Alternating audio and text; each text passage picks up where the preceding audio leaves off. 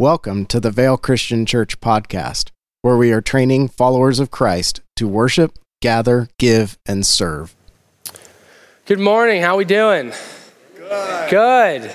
It's 11 a.m. You guys should all be awake. Come on. Yeah. It's Christmas, basically. There's trees everywhere. I came in to work on Wednesday, and it was whatever, and then I came on Thursday, and now it's like Santa's workshop here. So I already got most of my presents done for my family and my wife, so I feel like now I can just cruise, you know? And maybe you don't do presents, I don't know, or you don't believe in Santa or whatever, but I love December. It's a great time.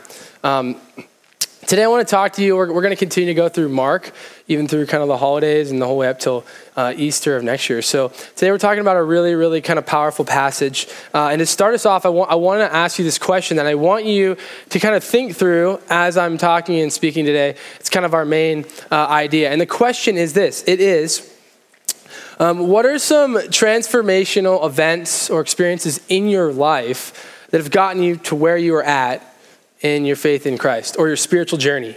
Now, it doesn't mean like it could be one, it could be really powerful, or it could be like a season or a series of things that helped you lead up to where you're at right now.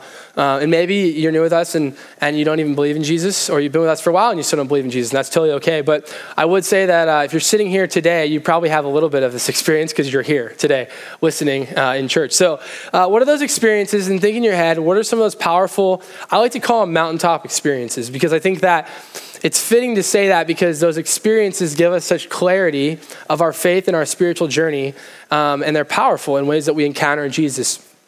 And the crazy thing is some of those actually could be, if you look at it, a negative thing. They could be like a divorce or a financial struggles or some issues with your children or something like that, where it seems really negative, but when you look back, it is this mountaintop because God spoke to you in the midst of that suffering and the chaos, and it's become a formative moment in your faith. It's become a mountaintop experience. I want to share with you one of my mountaintop experiences. It's actually my conversion story. I grew up in the church. My mom was the children's director, and so for a little bit of time, and so I felt like I was at the church 4 or 5 times a week. It's kind of ridiculous. I knew all the Awana stuff and memory verses. I could sing all the songs. I still can, unfortunately, which is fun sometimes when I go into children's church, and I'm like, yeah, you know? Anyway, but I got it in my head. I didn't really get it in my heart. The idea of Jesus being a savior, I totally understood that, but Jesus being Lord over my life, I didn't really understand what that required of me. And so I went to college at a Christian school, and it was within about 2 weeks we had this event where they ordered like 100 pounds of Buffalo Wild Wings, which is a good start. And then, this is a college boys dorm, mind you. And then the RAs, who were like the student leaders of the dorm, they gave their testimonies. They kind of talked about how they met Jesus. And this event was, I came for the Buffalo Wild Wings, but I was also kind of excited to get to know some of these RAs. And I sat there and I listened to these 6 RAs' stories, and every single one was just like piercing me in the heart. Because their struggles and the reality of their faith and how they were dealing with all these different things was so comparative to what I was struggling with at that time. And I didn't think there was a lot of people struggling with it. They started talking about pornography. They started talking about pride. They started to talk about like career and social status and how they need to kind of show off and even be a little bit two-faced around certain people. And all these things, I was like, oh my gosh, yeah, that's me. But I looked at them and I was like, these are godly men. These are guys who love the Lord, who believe in him and are submitting their lives to him, but they're not perfect. And I really sat there and it kind of sank in. And I remember just like sitting in the couch and just kind of being like frozen. And I just started weeping because the reality of the freedom of the gospel, it'll shake us and it'll change us and it'll move us. And at that point, we're willing to do whatever. It's like, you want my car, take my car. You want my clothes, take my clothes. You want whatever? Like, I don't need it because whatever I'm getting in Jesus is all that I really need. And that's all we actually ever really need, but we just kind of misalign our desires. And then before we know it, we're pursuing all these other things. So that's kind of my mountaintop experience. While you're thinking about yours, I want to draw this kind of like little graph here that I would kind of help to illustrate. So like for me, that was a really big mountaintop experience up there where you get clarity. You can kind of see everything. You have vision. You can see all around you. And it's super helpful. But if you know as well as I do, being a Christ follower, you spend most of your time here in kind of the plains, in the desert, in the flatlands. But we keep searching and hoping that we can live lives on the mountaintop because that experience is so powerful and raw to us.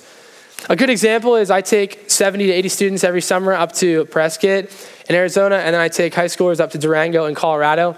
And while we're up there, they're all like arms for Jesus, worshiping like they've never worshiped before, giving their lives over to Jesus and all this stuff.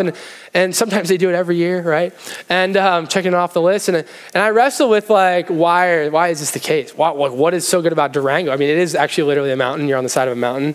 But what is so good about this, and you really start to think about it, and what you've done is those desires that get misaligned, you've stripped all that stuff to desire, and all you can really see is Jesus. And you're sitting in this super powerful experiential worship session, and all you can think is Jesus is everything, because there's nothing to distract or distort. It's kind of a glimpse of heaven. It really is. It's powerful. But we know that only happens maybe once a year, if you're lucky twice. So what do we do in the plains, right? Some of us are in the season of we feel like we've been in the plains forever. We haven't had a spiritual experience like a mountaintop experience in a long time. I feel like I haven't had one as powerful as that. I've had little ones, but some of us actually are even worse, where we're in like this huge ditch and we're having a hard time even seeing and remembering the power of our mountaintop experience. Our spiritual journey is taking some shots, and we're starting to grab onto things that we now can't grab onto because we're not on the mountain anymore. I love going up to the mountains. We live in the desert. I appreciate it, but I love the mountains. And when I get the chance on a weekend, I will go up north to northern Arizona, or I will even just go up to Mount Lemmon or the Chiricahuas or anywhere with trees and mountains and pines and water. I'm there. And it just fills my spirit. I'm a naturalist, love seeing God in nature and kind of working through that. And when I'm up there, I feel full, right? And then I know, though, every Saturday night when it comes around, I got to come back down to the valley, and I got to live my week here, or several weeks, or however many, right? So I know that I need to be intentional about bolstering my faith in those times, it's metaphorically speaking, spiritually speaking, okay? Because when I'm up in the mountain, it's really energizing for me, and I get rest. But I know when I'm back down here, I have a lot of expectations. I have a job. I have all these things I need to provide for, and they hit me. So I know when I'm up there, I need to kind of fill my cup up, if you will, because I know I'm going to pour it out. But the thing is, I can't expect to just always live up in the mountains. There's a reason why God has me in this path. And most of us deal with this most of our life. The funny thing is, and I showed this last service, I realized that if you're always craving a mountaintop experience, if your mountaintop experience is always a mountain, it's still actually a plateau. It gets watered down. There's a reason why Jesus speaks to us in powerful ways. And actually, I would even argue the disciples had a lot of these. And you notice it still didn't really affect them much until after the resurrection and Holy Spirit comes in and gives them some help. So we're going to talk about today in Mark 9. Open up your Bibles. We're going to talk about the Transfiguration. Now, this is a really wordy passage. It has a lot of symbolism. I'm going to stay about 15 to 30,000 feet above it. I spent all the time in study in the past 2 weeks like crazy, and I've realized that a lot of it I can simplify for you guys. And so we're gonna go through it today. I want to give you some preface, though. Preface is always important when you're reading a passage. And so last week, Pastor Ben talked a little bit about in Mark 8. It's going to be up on the screen. Jesus asks, "Who do the people say that I am?" He asks like the masses, the people who are coming around all the healings and the fallings and all these things, not really the Pharisees because he already knows what they think. What are the people? Who do they think I am? And they reply, well, you're John the Baptist, or even Elijah or one of the other prophets, right? All these people are seeing Jesus' miracles and healings and all these things, and they're still kind of missing the point on who he is. And you think, well, that's like, come on, guys, it shouldn't be that hard, right? He's doing all these crazy, awesome things. But if you look in the Old Testament, a lot of these prophets did some pretty miraculous things. And Elijah did some really awesome things for the Lord that were really powerful. So to them, they're just thinking, well, maybe he's the forerunner for the Messiah. And the reason why is because their expectation of faith and of freedom and of Jesus was going to be one that overthrew Rome, that came in and just knocked down Rome, and then they would truly have freedom. And so they're thinking of him as Elijah because he's not really like getting aggressive. He's not like pulling up a sword and start stabbing people, okay? Because at this time, this is a fun little history fact, but before Jesus came, there was about a dozen or so insurrectionists who basically tried to overthrow Rome in the name of either religion or some other thing. And they got a pretty good following, but every time they got executed by Rome because it's Rome. But they were hoping, okay, well then he's going to look like these guys, but just more powerful, and he's going to win. So all their expectations here are kind of missing it. And so all the people, like I said, they don't know. And then he asked Peter, well, Peter, who do you say I am? And Peter says, for once in his life, gets the answer right. He says, well, you're the Christ. You're the Christ. And we're like, yes, Peter, finally. We've been here in this book for how many months and you just keep missing it. Finally gets it right. But then a few verses later, what does he do? Jesus says, hey, I got to die. It's part of the kind of the prophecy and it needs to happen. And Peter takes him aside and he's like, Jesus, come on, man. Like, you can't die. If you die, I'm like, what's the point of all this? Like, how is Rome supposed to be defeated if you die? And then Jesus says, one of my favorite lines, he says, get behind me, Satan. I love saying that. It's so great. It's a fun line to say. And he just rebukes Peter, and now Peter's like, great. Like he proclaims he's a Christ, but he still didn't get it. There's a lot of people in our world, and even here today, that you proclaim Jesus, but you don't actually know what that means. And you don't actually believe in him as your Lord. You love the Savior part. You love the not burning in hell forever part, but you really don't understand what it means when Jesus is Lord, when God himself is sovereign and holy. We love the God is love part, but we don't like the fruit of some of that because love can be a difficult act. And we don't love the idea necessarily that God is also just. And so we distort these things. So in Malachi 4, this is before we get to this is the last section in the Old Testament. And then, I kid you not, next page is Matthew 1. This is what they leave them with. He says, look, I will send to you Elijah the prophet before the great and terrible day of the Lord arrives. He will encourage fathers and their children to return to me so that I will not come and strike the earth with judgment. So when we read in here, like, oh, they think maybe he's Elijah. Well, they have good reason. They've kind of have this defense in Malachi of something is coming, whether it's now or not. This could be it. So let's see what happens here. Let's start in chapter 9, okay, verse 2. It says, 6 days later, Jesus took with him Peter, James, and John, so his three closest disciples, and he led them alone up a high mountain privately. And he was transfigured before them, and his clothes became radiantly white, more so than any launderer in the world could bleach them. Now, really quick, launder is not like money launder. It's like laundry mat person. Like, basically what Mark is saying is like, look, his clothes were so white, I can't even describe it. He's just like this glowing white. And the transfiguration is a really difficult thing to figure out the actual act of it. Tons of commentators give you all these different symbolisms and views and all this stuff, but I just want to diffuse it down to just one kind of main point, and it's this. It's the transfiguration is about the holiness of God. It's about the power and the awe of God and what our response should be. Because when Moses saw the backside of God, his face was glowing for days because it was just like the most intense light ever. His face was glowing. Jesus is representing this power through the transfiguration. So he's this glowing being. He's so white, even whiter than any clothes you could ever see, white. And then we keep going in verse 4. All of a sudden then, Elijah appeared before them along with Moses, and they were talking with Jesus. So now the disciples are looking, Jesus is all white, and then boom, Moses and Elijah appear out of nowhere.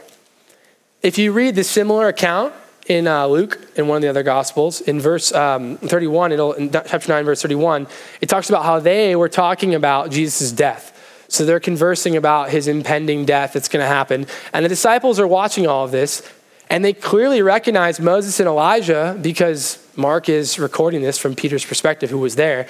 So they recognize Moses and Elijah. And you're probably wondering, well, that's kind of random. Like, Moses and Elijah, why didn't they bring John the Baptist back? Or I don't know, like Davidic covenant, he was a big deal. So Moses was the key of the law. He was the writer of the law. Everything they followed, civil law, ceremonial law, sacrifices, all that was based on what Moses had given them in the Levitical law in the Old Testament. And then Elijah was kind of the forerunner prophet of really establishing things and understanding that there needs to be more. There needs to be a savior. And so Elijah did some really great things. And both of these are here kind of at different points of the Bible. And then Jesus is here with the three of them. Now, I can't imagine seeing this and being like, what is going on? And so we get to read Peter's reaction, which is probably my favorite. In verse 5, so Peter said to Jesus, Rabbi, it is good for us to be here. Let us make 3 shelters, one for you, one for Moses, and one for Elijah. Verse 6 says, for they were afraid and he did not know what to say. That's a clever way of saying he shouldn't have said anything. Anybody ever get foot in the mouth? Anybody have that? I'm really bad at that. One of the things I'm really gifted at is like truth speaking and being blunt and bold. But the bad side of that and the weakness of that is sometimes it can be very insensitive if it's not genuine and loving. And I realize that, and it's something I'm always trying to work on. In fact, sometimes I'll even type out a text message and I'll like read it or have someone else read it. And then I just like erase it and then I rewrite it, right? I'm like, all right, more sensitivity. Delete it, rewrite it again, more sensitivity. By the time my wife gets it, it's probably the 4th draft. And she's still like, that was offensive. And I'm like, it's just, it's the way that I'm wired and I'm trying to work on it. And I totally get Peter. I'm like, all right, here's a situation where just earlier you got rebuked by Jesus, got called Satan. Now let's redeem ourselves. Let's build some shelters. Now, I don't know if you're like me, but when I read it, I'm like, really? Like build shelters? Like why didn't he like do something like, I don't know, like build a cool like monument or something like shelters? It's just so random. But there's 3 things we need to learn about this little passage right here in verse 5 and 6. The first one is they were afraid. And if you look, these are all the different versions of this verse. We got frightened, terrified, stunned, in great fear, greatly afraid, terrified. My favorite one, King James, sore afraid. I was sore afraid of that haunted house. Now, you might be wondering, like, that's kind of a weird word to describe what you would see. Like, if I was there personally and I saw this, I would just be like, yeah. Like, I would not be like, oh my gosh. Like, when I go to a haunted house, I'm like, and a clown tries to grab my foot, then I'm like, oh my gosh, right? I'm terrified. But like, you wouldn't compare that to Jesus, I wouldn't think, right? But the truth is that, well, I haven't been to the Transfiguration. And so, but when you read all these instances of people encountering God truly in the Bible, your only response is this kind of awe and frightenment. Because what it is it's a fear in God. Now, I'm not talking like I'm afraid of God, like a haunted house. I'm talking about in the Old Testament when people would say you're a God-fearing man or those people fear the Lord. What it means is not a fear like I'm afraid of you, but it's an understanding of the power and the awe of who God is in your life. So when you fear the Lord, you're recognizing like, whoa, like you are God, you are holy, you are sovereign. So then being terrified is more of a way of saying like, whoa. Okay. And then the 2 disciples are like, whoa. And Peter's like, I'm going to build some shelters, and you're like, what are you doing, Peter? So they're afraid. The second one is Peter wanted to build shelters, right? He wanted to prolong this surreal experience. Everything's awesome. And you're like, this is great. I can't tell you how many times even in middle school camp, we'll be at camp and a kid will come up to me and he'd be like, Trey, this is so awesome. We should go to camp 6 times a year. And then I'll always believe in Jesus and I'll always be on this high and I'll have all these mountaintops and my life will be great. And you're like, well, of course you do. Like you just gave your hands to Jesus and you're jumping and dancing and everything's all great and dandy. And we took your cell phone and you don't have any distractions. But in some ways, like I resonate because this mountaintop experience that I had was powerful in my life. And I pray that I can keep reliving moments like that because I think that I need that to be able to continue to love God. Because in those moments, we get a glimpse of God as His transfiguration, of His holiness, and nothing else matters. And so it's right for us to want those moments. It's right for us to be in a season of this for maybe 3 years and things are really becoming hard and you're starting to fall and you can't even remember those moments that became so powerful to you. And you're just praying, Lord, just give me another mountaintop. Come on, give me something. Give me a writing on the wall. Give me something. So Peter's like, I'm going to build shelters. I'm going to prolong this experience instead of just stepping back and just basking in the glory of God. Seeing who Jesus internally to the outward truly is in His holiness. And that even itself, I don't even know how to explain that. It's just, that's what we're in awe about. The third last one is that Peter just earlier proclaimed Jesus as the Christ. A lot of people do that. A lot of say, I believe in God. I believe in a God. I believe in Jesus. He died for my sins. I don't really care a lick about following what He says, but I know He died for me. And a lot of people wouldn't even say that, but they live their lives like that. You know people that abuse the grace of Jesus because they're not willing to also submit their life to Him. Because when you give over yourself to Jesus, you die. That's what Dietrich Bonhoeffer says. He says, when you give yourself over to discipleship, you die. You bid yourself to come and die. And you give everything away. And most people like the idea of pulling the Savior in for themselves and holding on to it and not actually revealing and giving all of themselves to the Lord. And so Peter was kind of guilty of this because he proclaimed, well, you're the Christ. You're the coming Messiah. You're saving all of us. But yet I'm going to build 3 shelters for the 3 of you because you're all equal in my mind. You all have these parts to play and you're all equal. But the whole point of this transfiguration is to show that the glory of God is remarkable, that he is above no one else. He is God. And so Jesus is elevated. And my favorite part is now we get to see the response of God. I think God's like, oh man, Peter. He doesn't even address Peter, but he gets to say in verse 7, he says, then a cloud overshadowed them and a voice came from the cloud. And he says, this is my one dear son. Listen to him. And suddenly, when they looked around, they saw no one with them anymore except Jesus. Man, like the only other time you see something like this is whenever Jesus gets baptized and the heavens open up and God's like, this is my son with who I am well pleased. When the Lord gets to speak on behalf of who Jesus really is, we got to take a moment and listen. He even said, listen to us. So we have to listen. He's like, look, listen, Peter, stop building forts and listen. Okay, like this is my son and he's radiating his holiness right now. He is so much greater and better. Moses had a role. Elijah had a role. David had a role. Noah had a role. All these Bible characters had a role, but Jesus is the fulfillment of all of these things. And so that's why in verse 9, they disappear. It's kind of symbolically showing like Jesus is Lord. A lot of times we don't have a Moses and Elijah physically in our lives, but we have things that distort Jesus being the Lord of our full lives. It's maybe money. It's maybe like just doing things. Like maybe we serve at church, but our heart is just like way off. We're like, well, all these other people do stuff, so I'll do stuff and they look like they love Jesus, so maybe I'll do stuff and ultimately then I'll love Jesus by doing things. Or Jesus will love me by me doing things. A lot of us are a lot more concerned about what Jesus thinks of our works than what he thinks of us. And so when you're looking at this and you think about it, like that we do have Moses and Elijah in our life that we're putting on a pedestal just as high, if not higher than Jesus. And he's like, look, move those away. The last few verses are them descending down the hill, which is kind of a fun little part. Verse 9, it says, as they were coming down from the mountain, Jesus gave them orders not to tell anyone what they had seen until after the Son of Man had risen from the dead. Sometimes Jesus will do this. I don't like it because I'm like, that's weird. Like, why is he like wanting to hide things? You shouldn't want to do that, right? If you have a truth, you want to speak it. And the whole reason for this is because this was such a powerful event that he's basically saying, look, like the best time to be able to release a power like this is after people are already seeing the capability of my power, that I can resurrect. And so that's why he kind of says this is like, wait until after I resurrect. Now, they didn't really understand this because in verse 10, it says they kept this statement to themselves. They discussed what this rising from the dead might mean.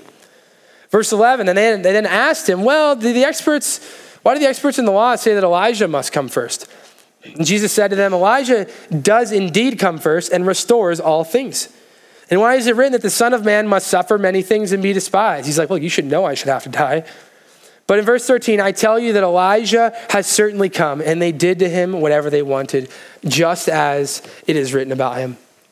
So he's basically like, they're all like, well, the Pharisees are saying in Malachi 4, Elijah's going to come and he hasn't come yet. So how are you really the Messiah? We're starting to process all this. If you're truly, the Lord is affirming that you are the Lord, that you're Jesus, that we should listen to you. Where's Elijah? And he's like, you missed him. He was John the Baptist. Other versions will actually say that. They'll spell it out for you, which is helpful. But I'll just give you the answer. So yeah, John the Baptist, repent. The kingdom is near. He's gathering fathers and children to see that the kingdom of God is at hand. And they missed him. And obviously Herod killed him, which is unfortunate, but he gets to tell this story. So a couple of things I want to point out about this story, because there's a lot going on.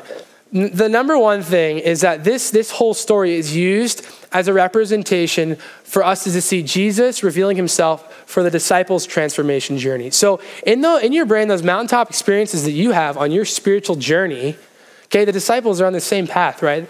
They're looking for these things that'll help them cling on to Jesus as Lord.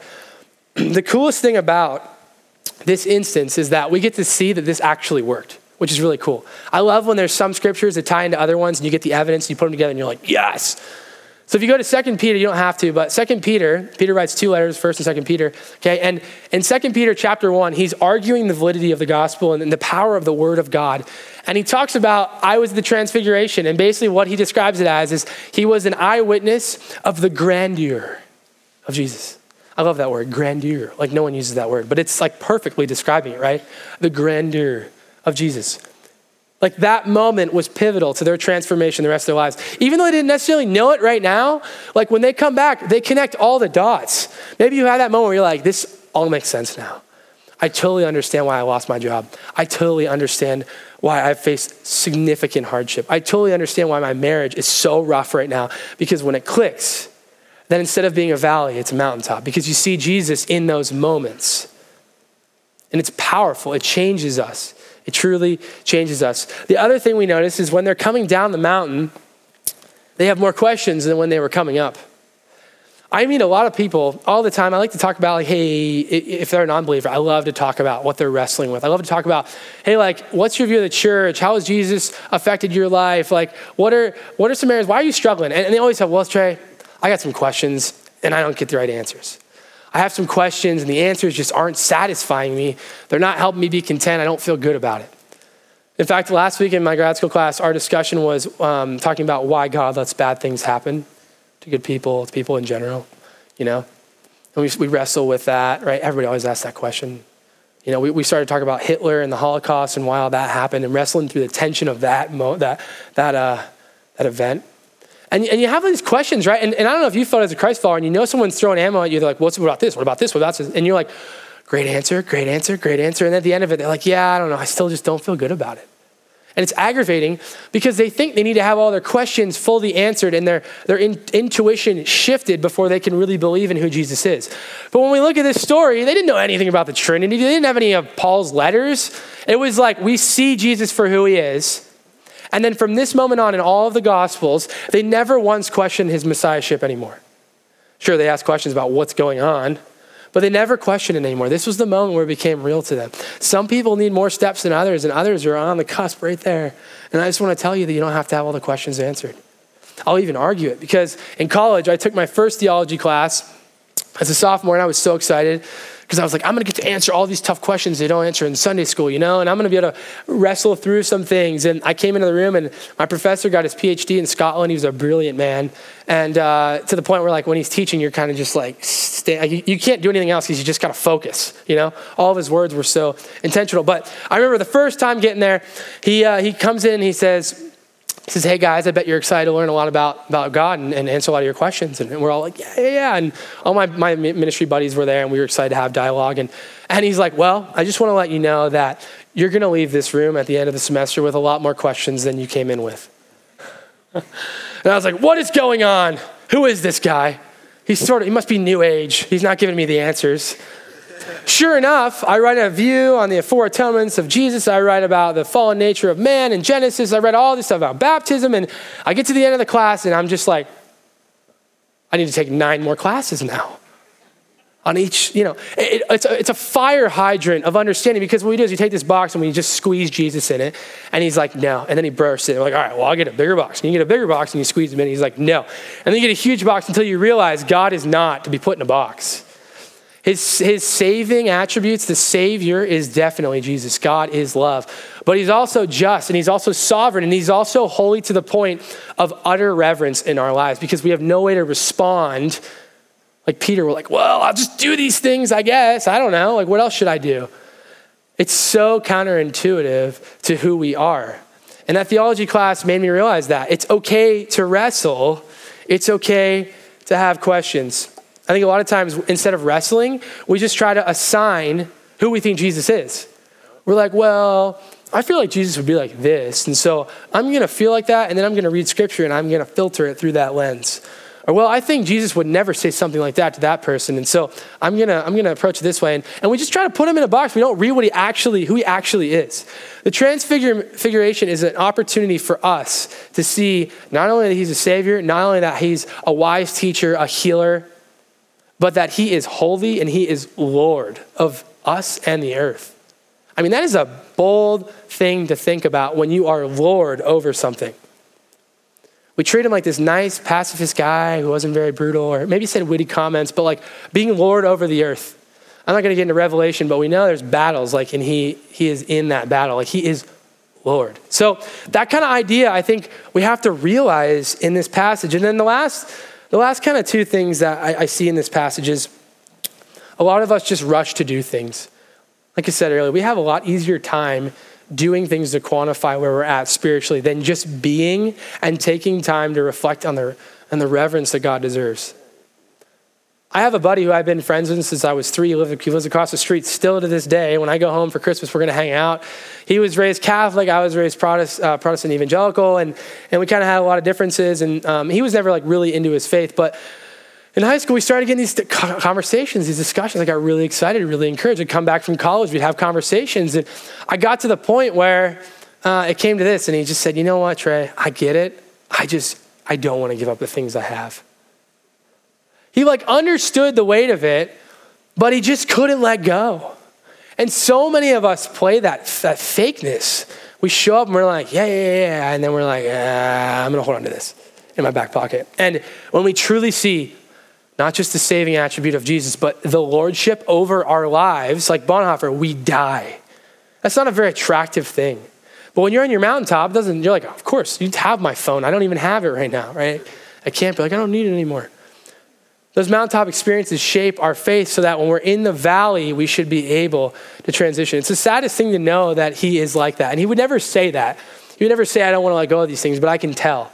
I can tell that there's money's got a grasp on him, that relationships and partying and girls have a grasp on him, and that it's just too fun for him. And so you just pray like, Lord, reveal yourself to him. And he doesn't need all these questions answered. He just needs an encounter with you through people, through relationship, through hardship, whatever it may be. So I want to close with an application. And it's funny because as a preacher, you're always taught, like, you got to have an application, hopefully 3 points, right? So you can remember ABC. Well, this passage doesn't actually elicit an application because the whole point of it is to see who God is, okay? And then respond to that in awe and reverence, like the disciples there. We're not supposed to do anything. If we do, we're like Peter, and that's a bad no. And so Corey's going to play us a song about the Transfiguration. And what I really want us to do today is just to sit and to process what that means in our life. Because a lot of us, Jesus being Lord is actually a really new concept to us. We came to church on the saving idea, and now we realize, I got to give up some stuff. This is worth it, but it's hard. What do I need to give up? Maybe some of us have already given up stuff, and we need to reevaluate. What are we sinking back into? We always are loving and worshiping something. It's just we get disaligned. So take this as a moment to realign your loves in terms of who Jesus is in your life as Lord and as Savior.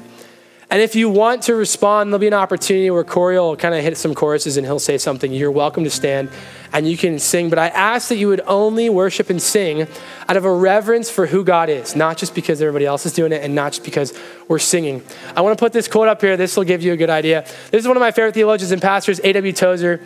He says, I can safely say on the authority of all that is revealed in the word of God that any man or woman on this earth who is bored or turned off by worship is not ready for heaven. Did you know that in heaven, we're going to be worshiping for eternity? Sometimes I come in on a Sunday and I'm like, I don't like this song. I don't want to sing it. I don't want to sing it, right? You feel that. And you're like, I hope heaven doesn't have this song on repeat because I don't want to be a part of it. But the thing is, when you see Jesus at his bare bones, when you're in the glory of God and it shines on your face, when you can handle it as a soul being with God in heaven, the only response you're going to have is worship. So when we sing here, it's just a glimpse of heaven. It's all about your perspective on what it actually means to you. So as you're reflecting, remember that Jesus is Lord.